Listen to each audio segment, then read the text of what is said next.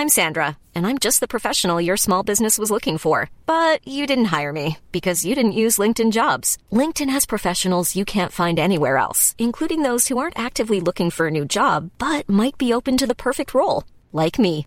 In a given month, over 70% of LinkedIn users don't visit other leading job sites. So if you're not looking on LinkedIn, you'll miss out on great candidates like Sandra. Start hiring professionals like a professional. Post your free job on linkedin.com/people today. You may already know that the Football Ramble have teamed up with audible.co.uk to offer you a free audiobook of your choosing when you sign up for a free 1-month trial at audible.co.uk/Football Ramble. So if you want Why England Lose by Simon Cooper and Stefan Szymanski, I, Partridge by Alan Partridge, or The Football Men, Up Close with the Giants of the Modern Game by Simon Cooper, then sign up at audible.co.uk/Football Ramble, or choose from a range of about 60,000 other titles. The 30-day free trial means you can choose a free audiobook, which is yours to keep, whether or not you decide to cancel in the trial period. Go to audible.co.uk/Football Ramble and sign up now. Hello, I'm Xabi Alonso, and you are listening to the Football Ramble.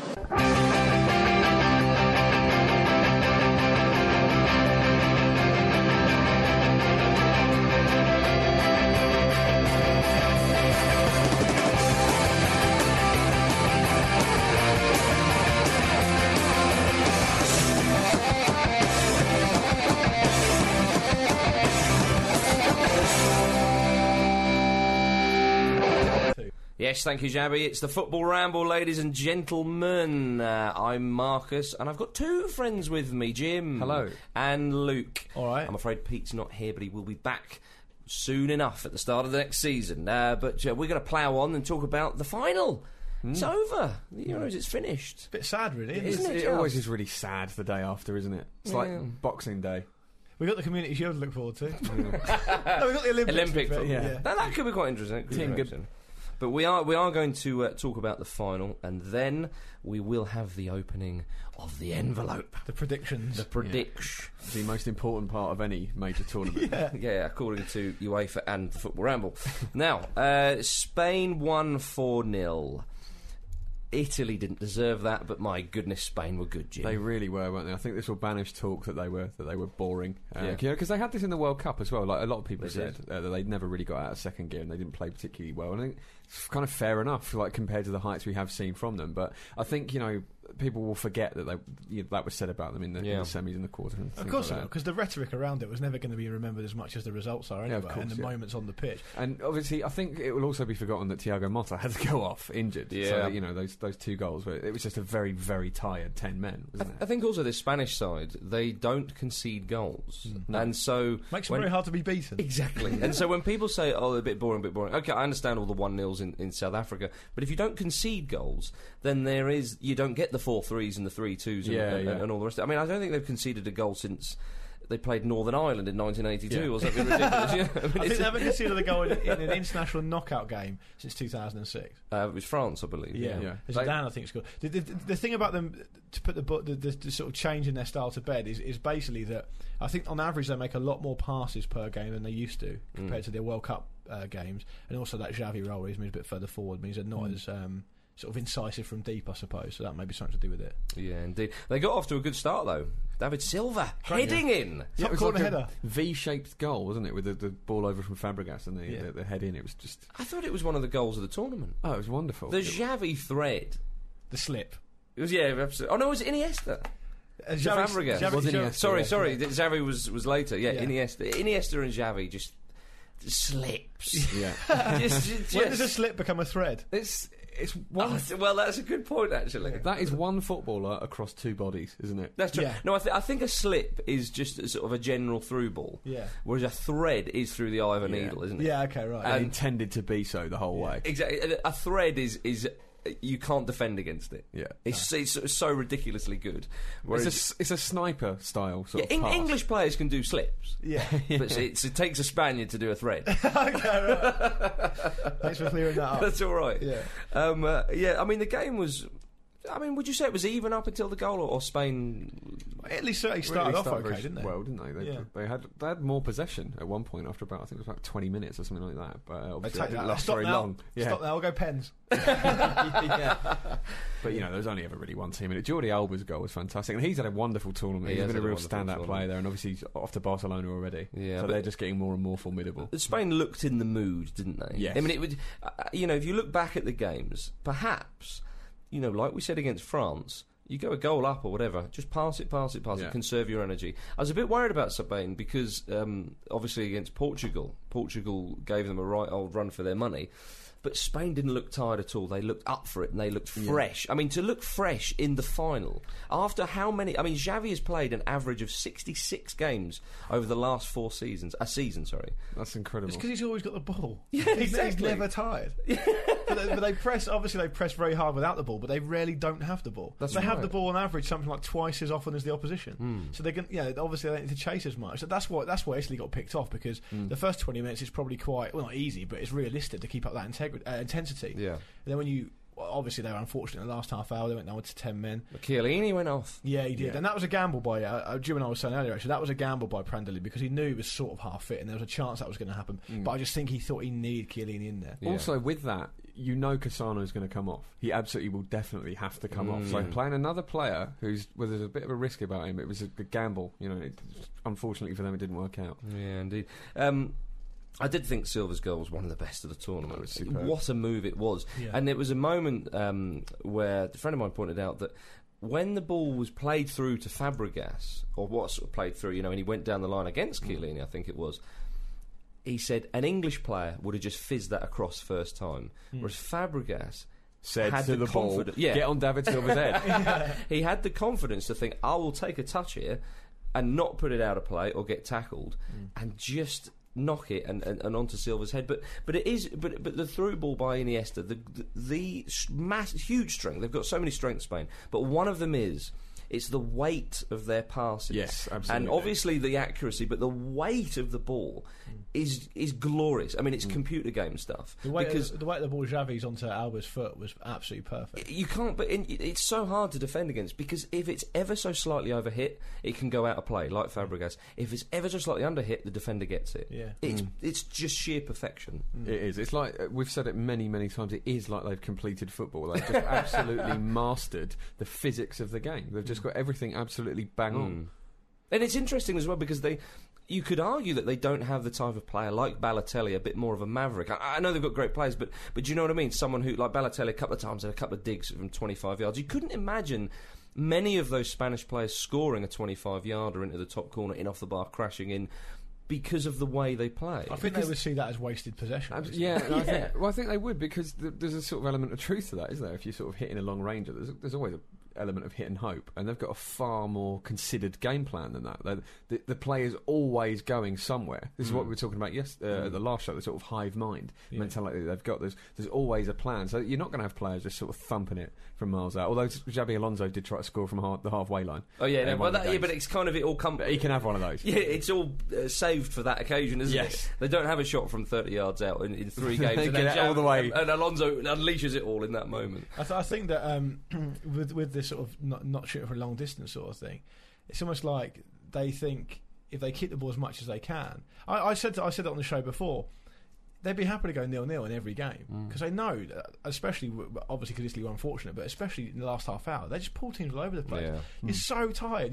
They must be so tired to playing against them, because they've all got a shit. And what happens is when they go down one flank, and there's not really an opening because it's defended well, they just shuffle across to the other flank, and everyone defending has to reassert themselves on another angle, and it must become so sort of mentally tiring as well as physically. But it's like coming up against Floyd Mayweather in a boxing match or something. He keeps on getting the little digs in, just keeps on going. It doesn't look tired, and you can't get him. Yeah, exactly. And eventually, you either have to go for it and open up, which teams do, and you'll be punished severely.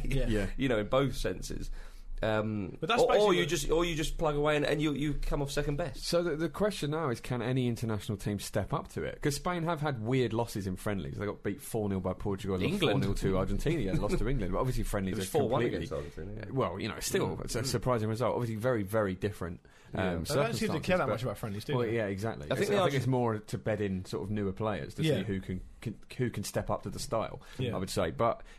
Is the way to beat Spain to do the same game, to play tiki-taka, or to try and do something to just get around it? Are we going to get a culture now in international football where teams are set up in a very negative way to try and nullify that? Because that's the zenith, isn't it? That's what you've got to aim for. It's no coincidence that in the group stages against Spain, teams tend to seem to do better, or at least get goals, or at least keep it a little bit tighter, because they haven't necessarily got to win the game. When it comes to knockout tournament, when it's all or nothing, Spain, they don't even ever concede. Well, Portugal on another day might have had that. Yeah, but not that day. But Spain never beat them.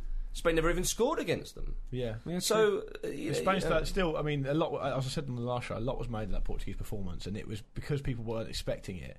It was made out to be a lot better than it actually was. Spain still led all the stats and stuff. Yeah, of course. But what I'm saying is, it still ended 0-0 over 120 minutes. But we talk about Italy. Must be pointed out as well, Mark. Sorry to butt in there, but it is generally accepted, and I'd like to see that actual figures on this. If you're going to win a major tournament, you're going to have to win a penalty shootout at some point. Sure, yeah, I've no problems with that at all. I don't think that's any sort of discredit to Spain that they had to do that. Should Italy have set up 3-5-2 like they did in the group stage? Because that got them a lot of joy for the first hour of that game, which ended 1-1. I think they should have. Abate coming back sort of made it a bit complicated, didn't it? Maybe Chiellini's injury. I was really. I mean, obviously he got to play a part in the end, but I was disappointed for Balzaretti. I think he had a very good tournament. I think he's had a better tournament than Barzagli, and I'd have put Chiellini at centre half and Balzaretti at fullback. Yeah, but. Obviously, Chiellini got injured anyway, and so Balzaretti got to make an impression. I like Balzaretti just because he's not scared to go to ground. At one point, I saw he made 5 sliding tackles in 10 seconds. There's no Italian. There's no clean shorts. No, exactly. Yeah. I thought hindsight is a wonderful thing. I mean, of course, if he plays 3-5-2, they get beaten again, etc., etc. But Italy were quite narrow. They play very much through the middle, and so does Spain. But I suppose the difference was if you play the 3-5-2, where they got joy in the first game is, Pirlo and De Rossi's will often played big diagonals out wide, and the wing-backs, the Italian wing-backs got a bit of joy. And could also watch those full-back runners coming.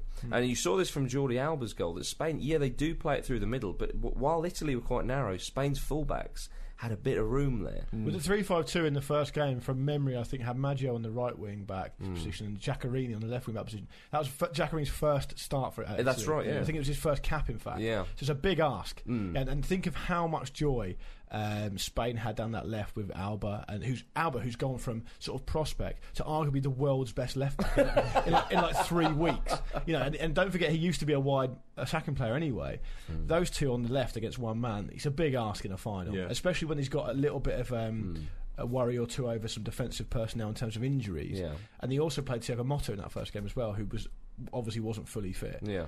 So I think circumstances dictated just through personnel that he couldn't really gamble on that. I think he tried to go a little bit safety first. Sure. And I suppose it was the system that won them the semi against Germany. So if you change that too much, people go, hang on a minute. Yeah. And there's no science behind this, but I don't know if you guys got the same impression, but I just thought it just had the air of just a game too far for Italy. There was, when you often see in big tournaments, you see a team get to the semis or something, and they never get beyond the semis. It's just too much for them. I just don't think, looking back on it now with hindsight, which is obviously a lot easier, they ever really were going to win it, because Spain just knew.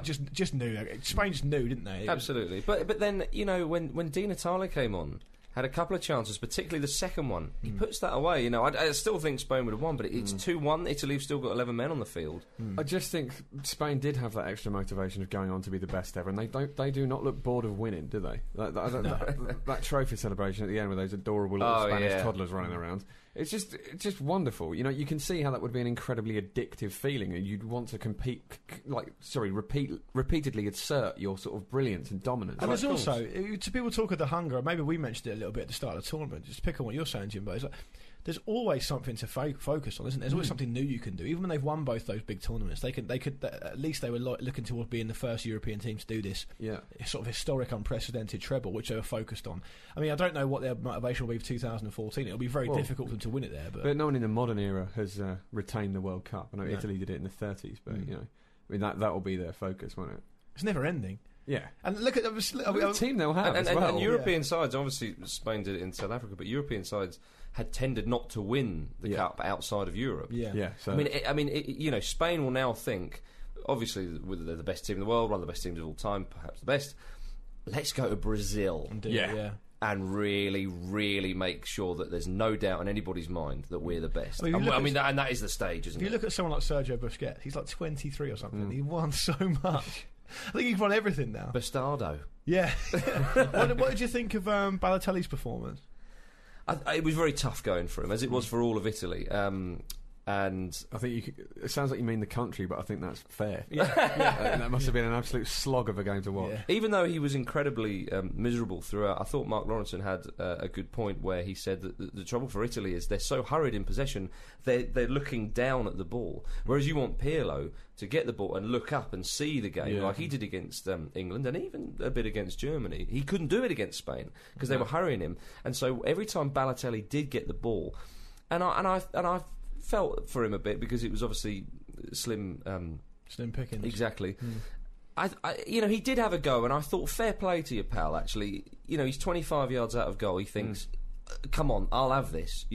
Someone's got to do something. Exactly, and I thought that was perhaps one of the only ways they were going to get a bit of joy. As I say, Di Natale did have a couple of opportunities, so I thought he did okay. But I think in the circumstances, I think he did all he could. Yeah.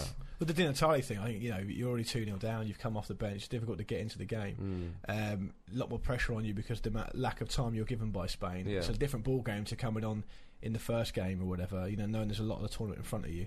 So that was probably the difference. I thought, speaking on your Lawrenson thing, so that's one good point Lawrenson made a 3.5 week. We're giving him one good point. Law of averages. It's not a bad return for your life. He's watching the best team ever, and he still can't enjoy himself. No. He's in a beautiful city like Kiev. Yeah. It's the final of the Euros.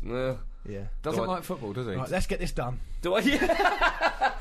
Can we start? Can we finish? He spent the last 10 minutes talking about how he won money on Torres being the top scorer.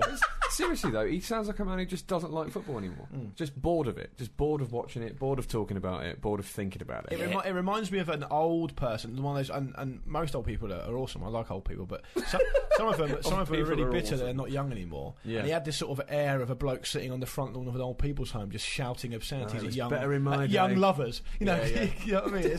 Did you see when Balotelli? He said something and he went, "Oh, well, that's pot and kettle."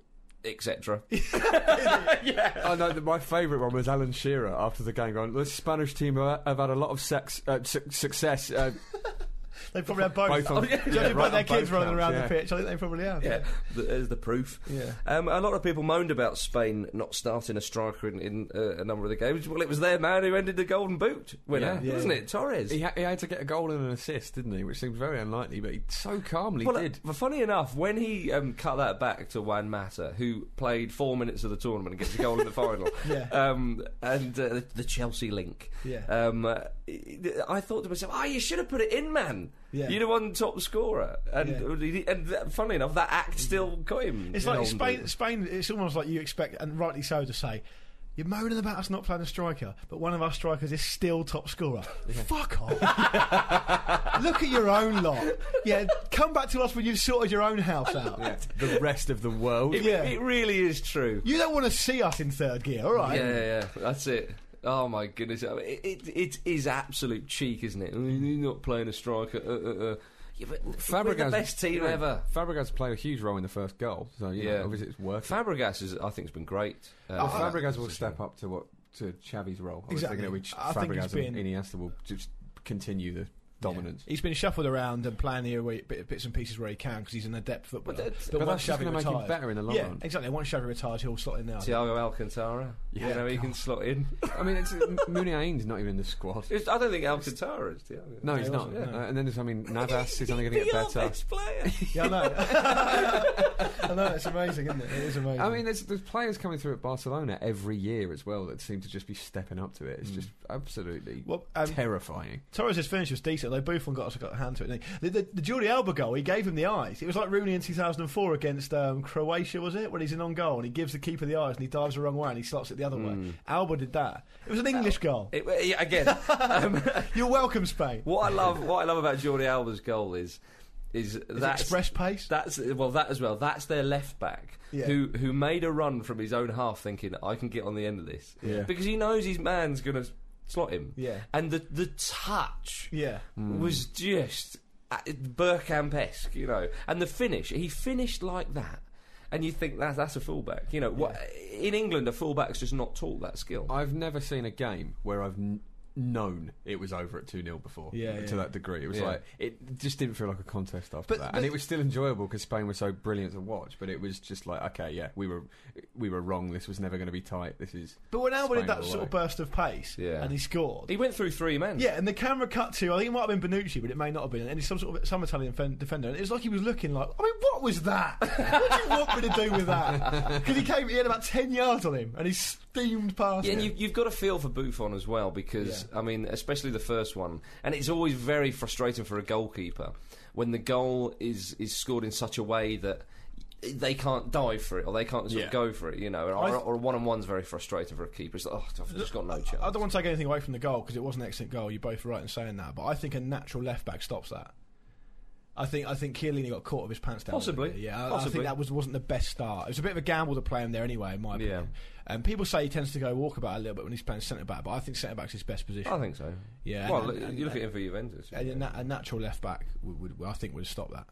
Yeah, indeed. I mean, talking about Spain's formation, Del Bosque, again, a lot has been made of him playing Xabi Alonso and Sergio Busquets behind Xavi, whereas in 2008 I think it was Senna by Xavi, so they just had one stopper, if you like. Yeah, and but they did this in 2010 World Cup. They started with those three in the centre, in the final. Sorry, and it's worked, hasn't it? I mean, Del Bosque. He just must sit there when people criticise him going...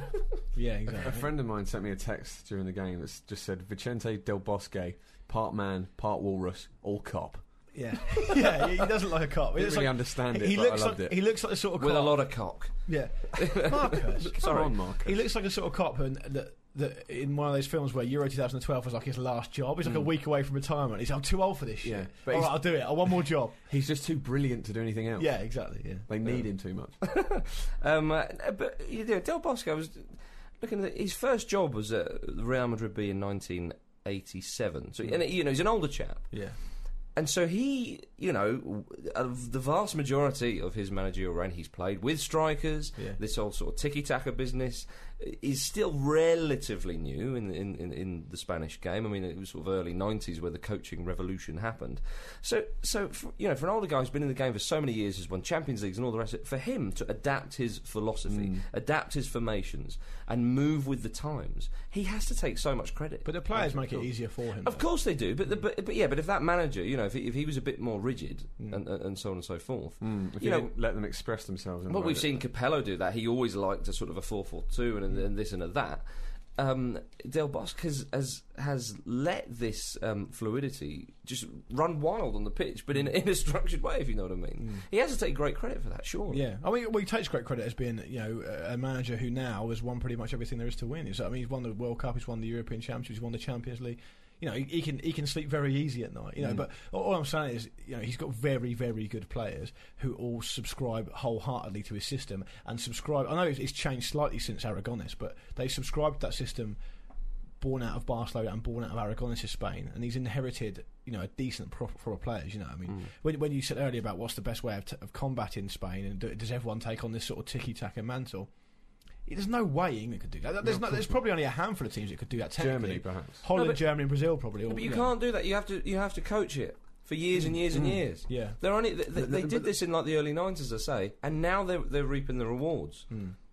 It takes that kind of long, Well, you do. Luke and I were talking about this earlier as well. You do get people angry, sort of cab drivers phoning in 606 mainly, going, "Oh, they always talk about revolutionising the youth setup in England. They say they did it a couple of years ago. We're rubbish again." It doesn't take 2 years, does it? It's not about making Jack Rodwell and Jack Wilshere better. No. It's about making people who are sperm now better in the future. Well, the other sort of if indeed they have really implemented. That remains to be seen, I suppose. Yeah. But I mean, you're talking about the thing in the early 90s. I mean, Germany did it at the turn of the century, didn't they? So it's taken them pretty much, and they haven't won anything again. Yeah, I mean, Germany's been a bit quicker. Yeah, but they've. But Germany are a very young side, aren't they? So they've been fast tracked. Yeah, but Spain are a young side. I mean, 4 years ago at the World Cup, but they have been fast tracked. 2 years at the World Cup. 4 years at the previous European Championships. In 08.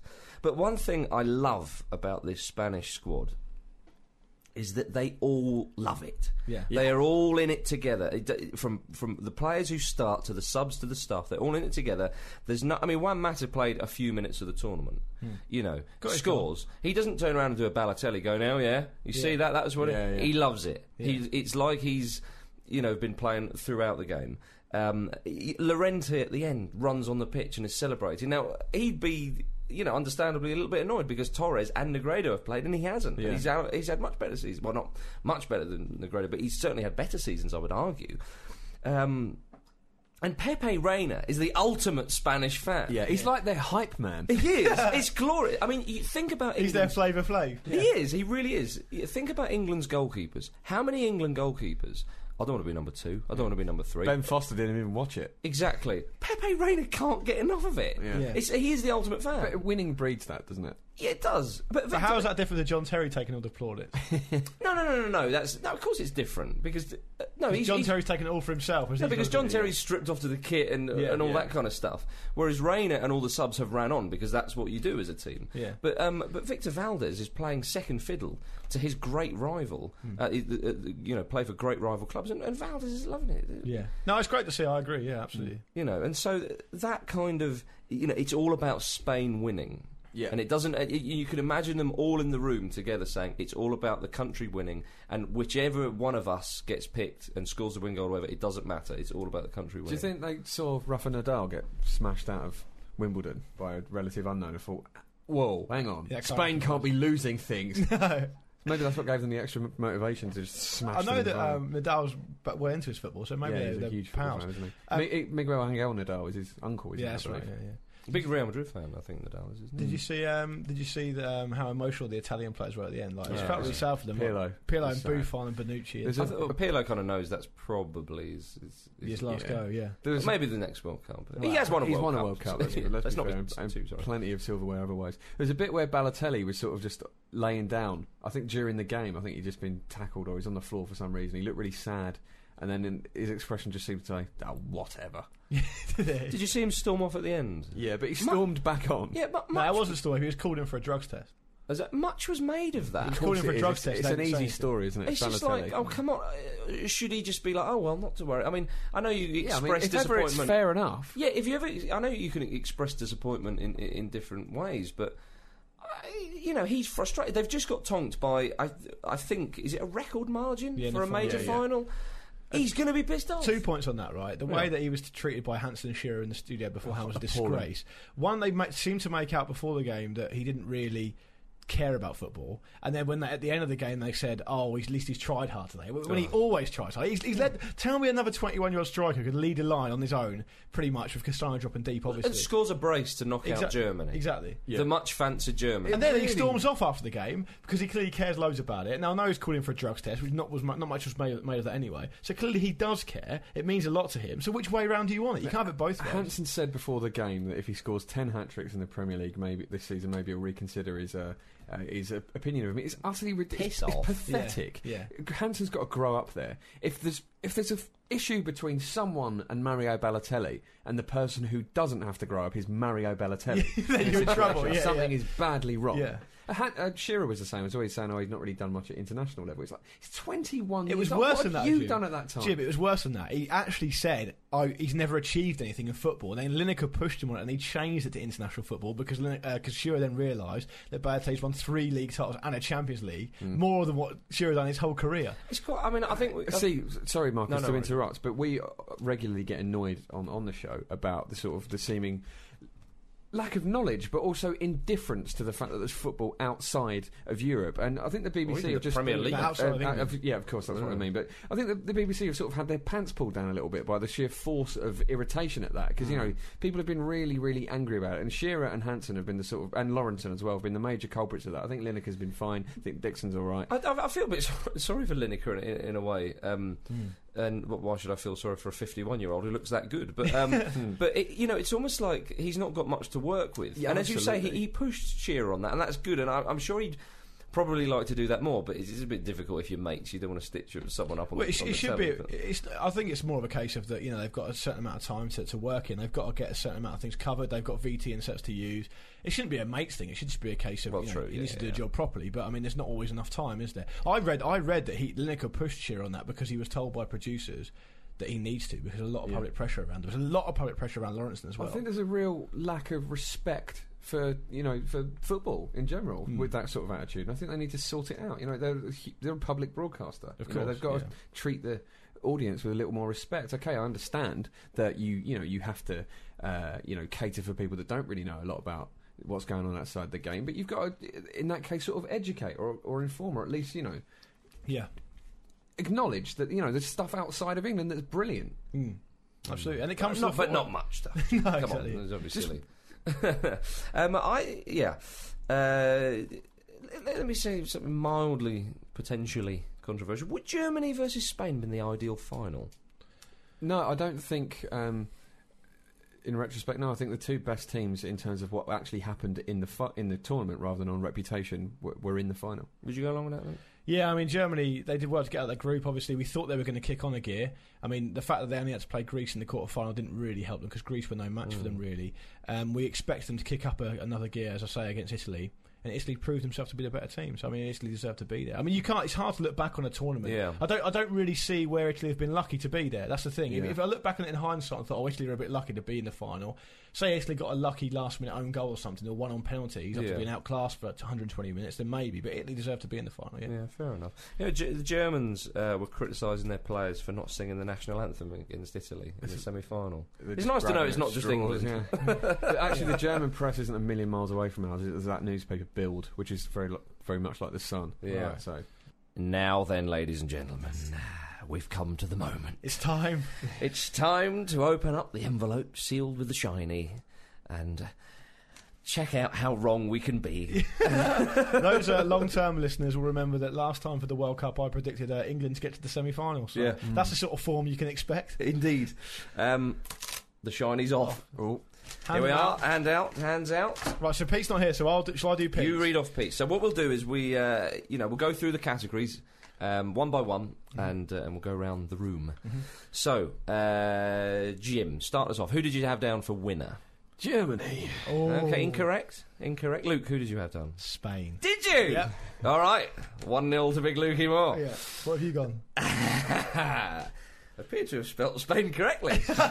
No, I thought everyone's going to go... He's squirming.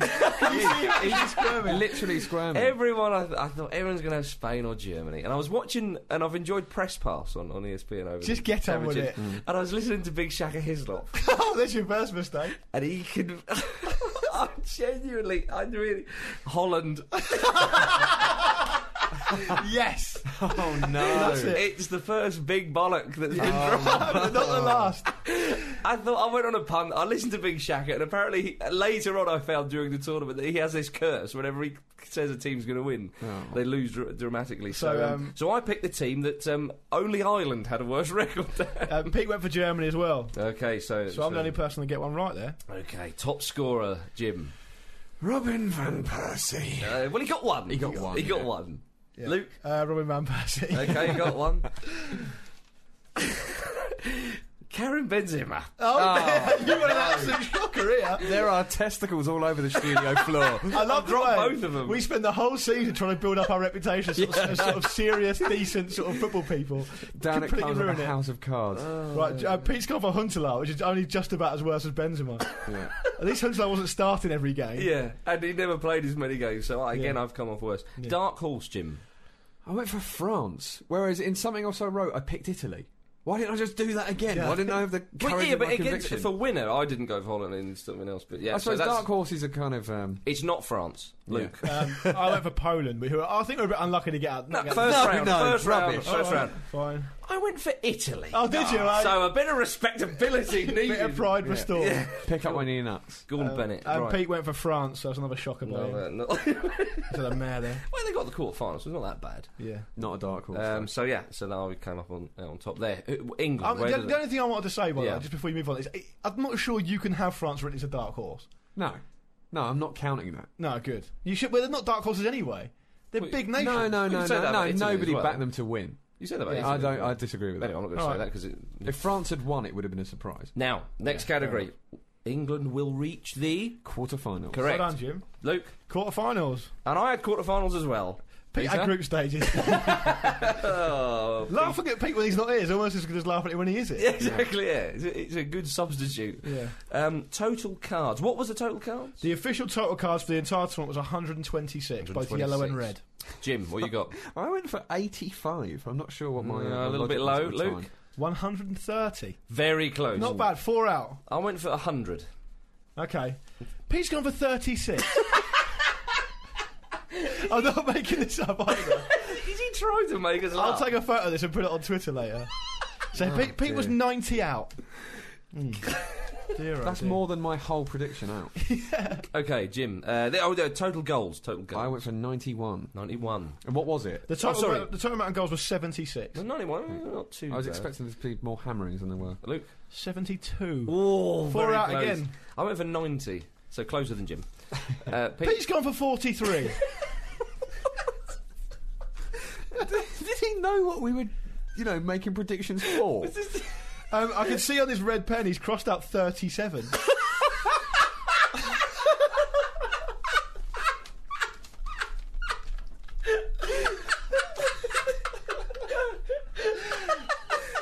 He was not looking forward to this tournament, was he?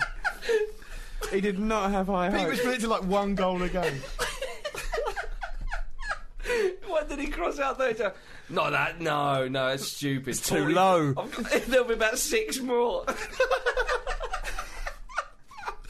Oh, poor old Pete. Brilliant. Poor old Pete. So I think you got the best of that, Luke. Yeah, 4 out on the cards, 4 out on the goals, and 2 right overall. Yeah, that's not too bad, is it? Well, yes, I got 2 right overall. I mean, I had a shocking start, and I ended well. I got dark horse, and England will reach the quarterfinals. I mean, dark horse. Italy's the ultimate dark horse answer there. Yeah. So, between us, we did okay. Oh, they're better than the World Cup, which is all I care about, really. Yeah, there we are. Right then, well, let's look back briefly over the tournament, which was a great tournament. Yeah, it was. It really was. It was brilliant. And it was hosted very well, despite Panorama's best efforts. It was hosted very well. Our experiences of being out there were very positive, and the experiences we got from watching on television were too. I think that it goes to show you that, I mean, that's 2 Euros in a row we've had really good time of it. And it's a real shame it's going to be bumped up to 24 now, because I think that's going to lower the quality of it. I really do. Yeah, I think so, but you never know. You never know what UEFA can toss up. It seems unlikely that it will be better for having worse teams in it, though. It's in France next time round, isn't it? Yes, it is, yeah, absolutely. In 2016. Yeah. I mean, straight from the off, I thought the opening game was great. 1-1, sending off, penalty miss. That kind of set the tone, Those really. heady days of like 3 weeks ago. It does feel like ages ago, doesn't it, that game? It's like a whole season condensed into like a really period. is. Yeah. Russia won a game 4-1. Remember that? Oh, yeah. Alan Jagoyev, Russian called Alan, big fan of that. Yeah. One of the games of the tournament, England-Sweden, we obviously got to go and visit as well. I think that's obviously a highlight for us. I think my highlight was our second celebration of Danny Welbeck's goal when we realised he'd meant it. Yeah, that was close. That was beautiful. The thing about the England-Sweden goal was it was a typical game between 2 sort of average teams, where it's like the quality was so poor that it was just, anything can happen here. It's a little bit pinball. Yeah. But that's England's standard, isn't it? You know, sort of the Swedens and Ukraines. You know. But what about some of the goals? I think that big Andy Carroll's header is up there. It's a beauty. I think that the other 2 goals in that game are actually better than that. The Not other 2 Walcott's. England goals. Yeah. No, Walcott's very lucky. It's a swinger. It flew in. It did fly. It Floated literally flew in. Floated. Flew. All right. We could go on all day. Repeating the same one. I thought it was more aesthetically pleasing. The goal that really sticks in my mind was the Sylvester Varela goal against Denmark to win it a few minutes from the end. The air air shot to control it and then rifled it in. Yeah, and that was one of the games of the tournament as well. That was probably the game of the tournament for me. Do you think so? Yeah, I'd say so. Yeah, right up. Blazhczakovsky's goal as well. It was absolutely superb. It's like he scored that on behalf of an entire nation. Yeah. Oh, that was against Russia, was it? Yes. 1-1. That Yeah. glorious finish. I'll tell you what, though, Italy-Germany was one of the games of the tournament as well. I think that was probably good. my favourite game. I think because that was quite a surprise, wasn't it? Mm. You didn't expect that to happen. Zlatan. Yeah. Yeah. Zlatan got in like a lot of people's team of the tournament. Only... And I'm not arguing with that, but a guy who went out in the group stage just shows how well he performed. Yeah, I think he's the third top scorer in Euros history now. Really? With 6 goals, yeah. Yeah, he scored a great one against Never France. done it on a big stage, though, has he? Exactly. No. We're still waiting for that. What a goal against France he Oh, it scored. was a beauty, Yeah. And Balotelli second in the semi-final. Yeah. Was the big thumping top corner that we were waiting for. Yeah. And only 2 0-0s in the tournament. Yeah, we had to wait all the way through to the quarterfinals to get a 0-0, which is amazing. Thank you, England. To get a nothing result. Islands fans, let's patronise. No, I'm only joking. But it was a fantastic tournament, and to be there, as you say, was brilliant. And I thought you summed it up quite nicely, Jim, when we didn't visit Kiev, we visited Euro 2012. Really, I'm sure any fan that listens to the show that has been to a major tournament would agree with that as well. Like, and the World Cup felt a little bit like that, but we weren't there during the group stage as well, so it felt that the presence of it was less, even though it was still absolutely everywhere. But where we were in Kiev, we were right in the middle of it, right by the fan parks. Just football was absolutely everywhere, and it was great. It was well appreciated. It was like by a the carnival locals. of football, and it was really, really well put together, and a credit to it. I think, it's easy to become a little bit disillusioned with football because of the way the game's going, the way the money teams are dominating it. But I think this is why football. Euro 2012 has been such a success, because it's brought the romance back. It was a really romantic tournament, and that is another reason why I'm really sad that it's the 16-team format is going, because it might dilute that, and you might not get the quality that we've had. Because I can't remember. There's not been many bad games. I don't think there's been a single bad game. There were a couple of the quarterfinals that were a little more cagey than there were in the group stages. But generally, the entertainment was really, really good. But with 24 teams, Scotland might get through, and the magnificent Gorgie boys could be represented. Yeah, that's true. Exactly. I think this summer was really about the group stage and the knockout stage were very separate. I mean, the group stages were quite swashbuckling, and the knockout stage became almost like a little bit more interesting than entertaining for a bit, until we got through to Germany-Greece was very entertaining, and the final was very entertaining. But the other games were a lot of them were quite interesting to watch. Yeah, I know what you mean. Swashbuckling entertainment, But I think that's always going to be the case. They're the games that people, and inevitably, like with the tennis at the Wimbledon and the Olympics and all, people who don't necessarily watch the sport get involved. Yeah. But they often get involved when it is the group stage, when it gets a bit tense, and that's when it does get tense, and it's more of a tactical kind of thing and interesting, as you say. And people go, "Oh, this is not that great," Yeah. But what do we think of sort of England's prognosis then, like sort of going forward? Hodgson said this is a long-term job. This is not about Euro 2012. It's about England in the future. So it was interesting. I read a piece, an interview with Danny Murphy, who of course knows Hodgson very well, having played under him at Fulham. And he said he thought Hodgson did the right thing the way they set up the tournament. You come in quickly. You've not got long with the players, and so you got to have some kind of system. And he said, but going forward, England should play a 4-3-3 with you've got to have 3 midfielders, not Rooney dropping deep. You've got to have 3 midfielders. Gary Neville said that for years, hasn't he? As well? He has, yeah. And he said, Hodgson. Hopefully, this is true. He said Hodgson, he's too intelligent, and he's too good a coach not to see that, and he expects Hodgson will do that in the future. Well, that's encouraging, because I hope he's right. Because my biggest fear for England under Hodgson, I think he's the right man. He's progressive enough in terms of the overall 360-degree view of the whole setup. He cares enough about this sort of coaching side of it to bring us through, hopefully, a lot more players. But my biggest fear for him is that he's and I'll take what Danny Murphy said on board, obviously, because he knows him a lot better than I do, but my biggest fear is that he rigidly sticks to this 4-4-2, and he has done for quite a long time. Yeah. So I mean, it's going to be difficult, because he's been traditionally one of the biggest supporters of this sort of English way of playing, which he sort of exported to Scandinavia very early on. He needs to. It's very old for him. He's a very old man to be doing that. Yeah. To change his philosophy around. Capello did it though. Capello did start to play. Yeah, that's different true. system with England. Key thing for me as well is older players have to go.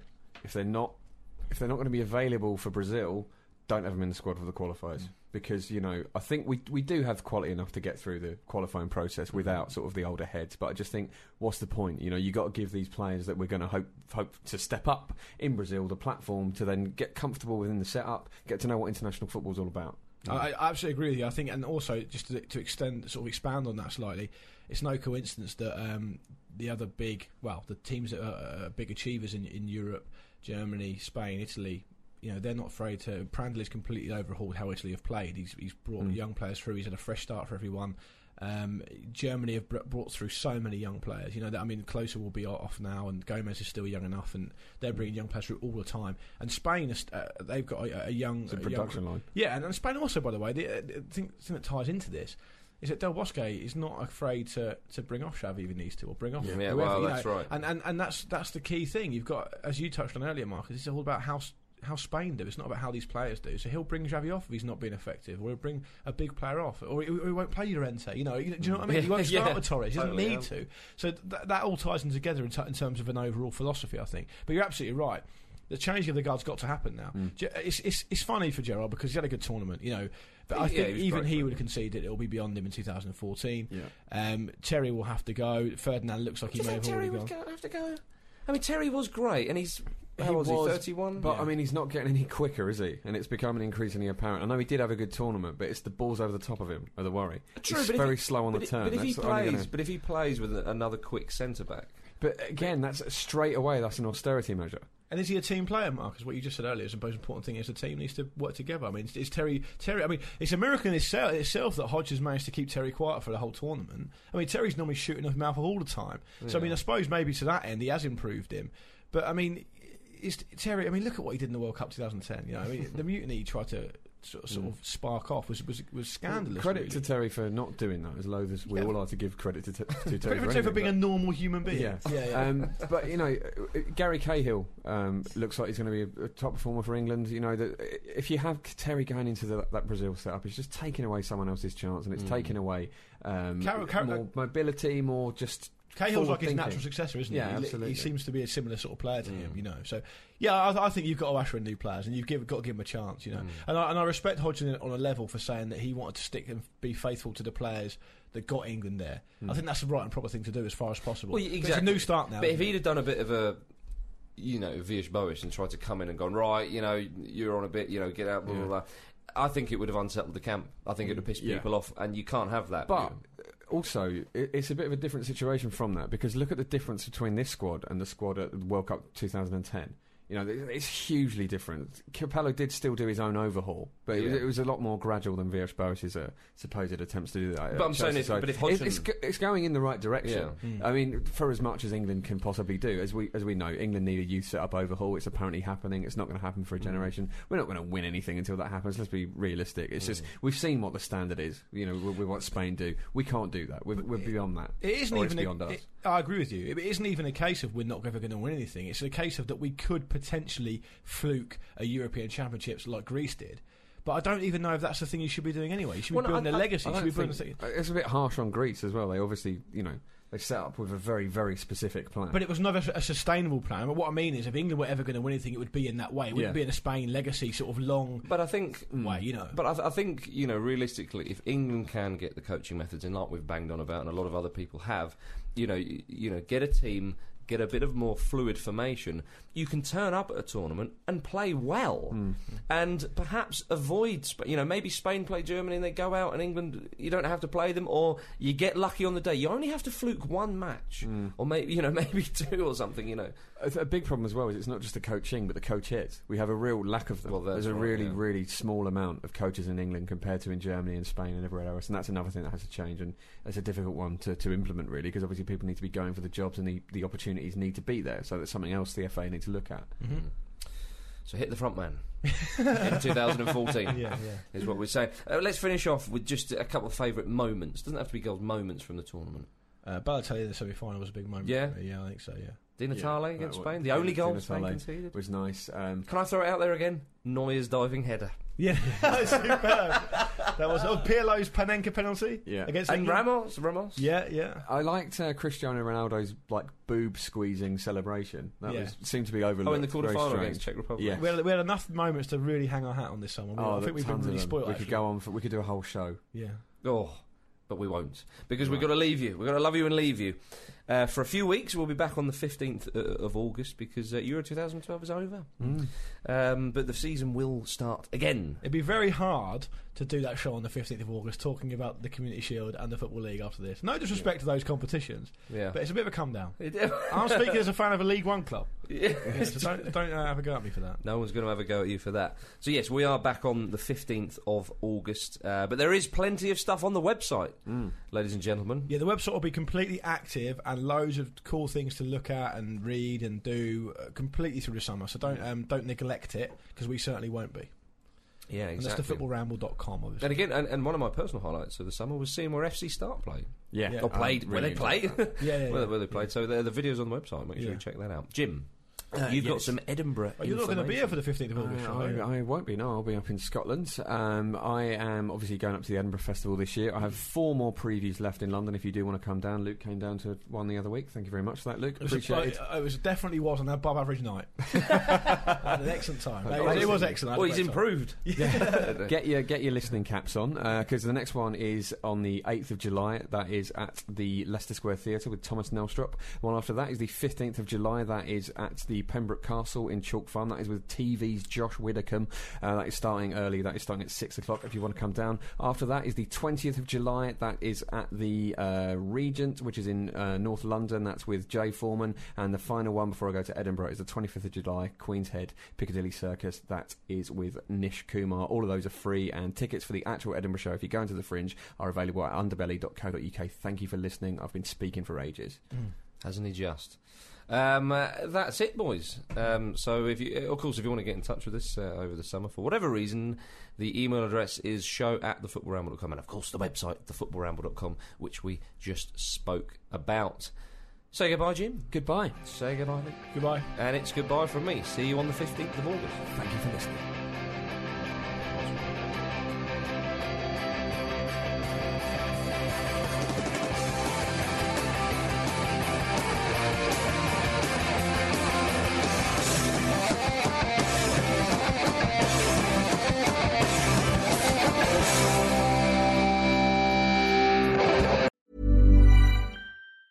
Planning for your next trip? Elevate your travel style with Quince. Quince has all the jet-setting essentials you'll want for your next getaway, like European linen, premium luggage options, buttery soft Italian leather bags, and so much more. And is all priced at 50 to 80% less than similar brands. Plus, Quince only works with factories that use safe and ethical manufacturing practices. Pack your bags with high-quality essentials you'll be wearing for vacations to come with Quince. Go to quince.com/pack for free shipping and 365-day returns.